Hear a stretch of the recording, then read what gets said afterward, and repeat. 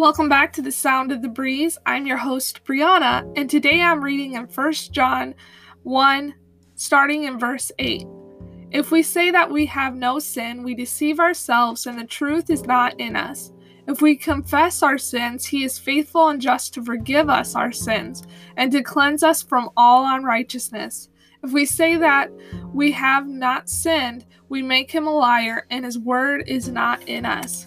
So this verse is talking about, we all have sinned and fell short of the glory of God. We all have sinned, and we're supposed to come to the Lord, and he will forgive us of our sins, and we can be sin-free.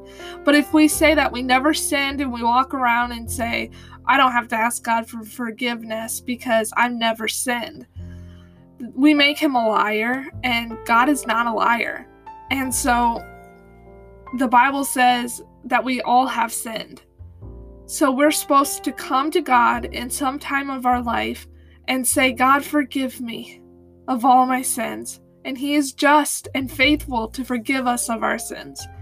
So that's all I have for you guys today. I hope you enjoyed it. Please like, comment, and subscribe to my YouTube channel, Brianna Gill. That's BreannaGail. And favorite this podcast.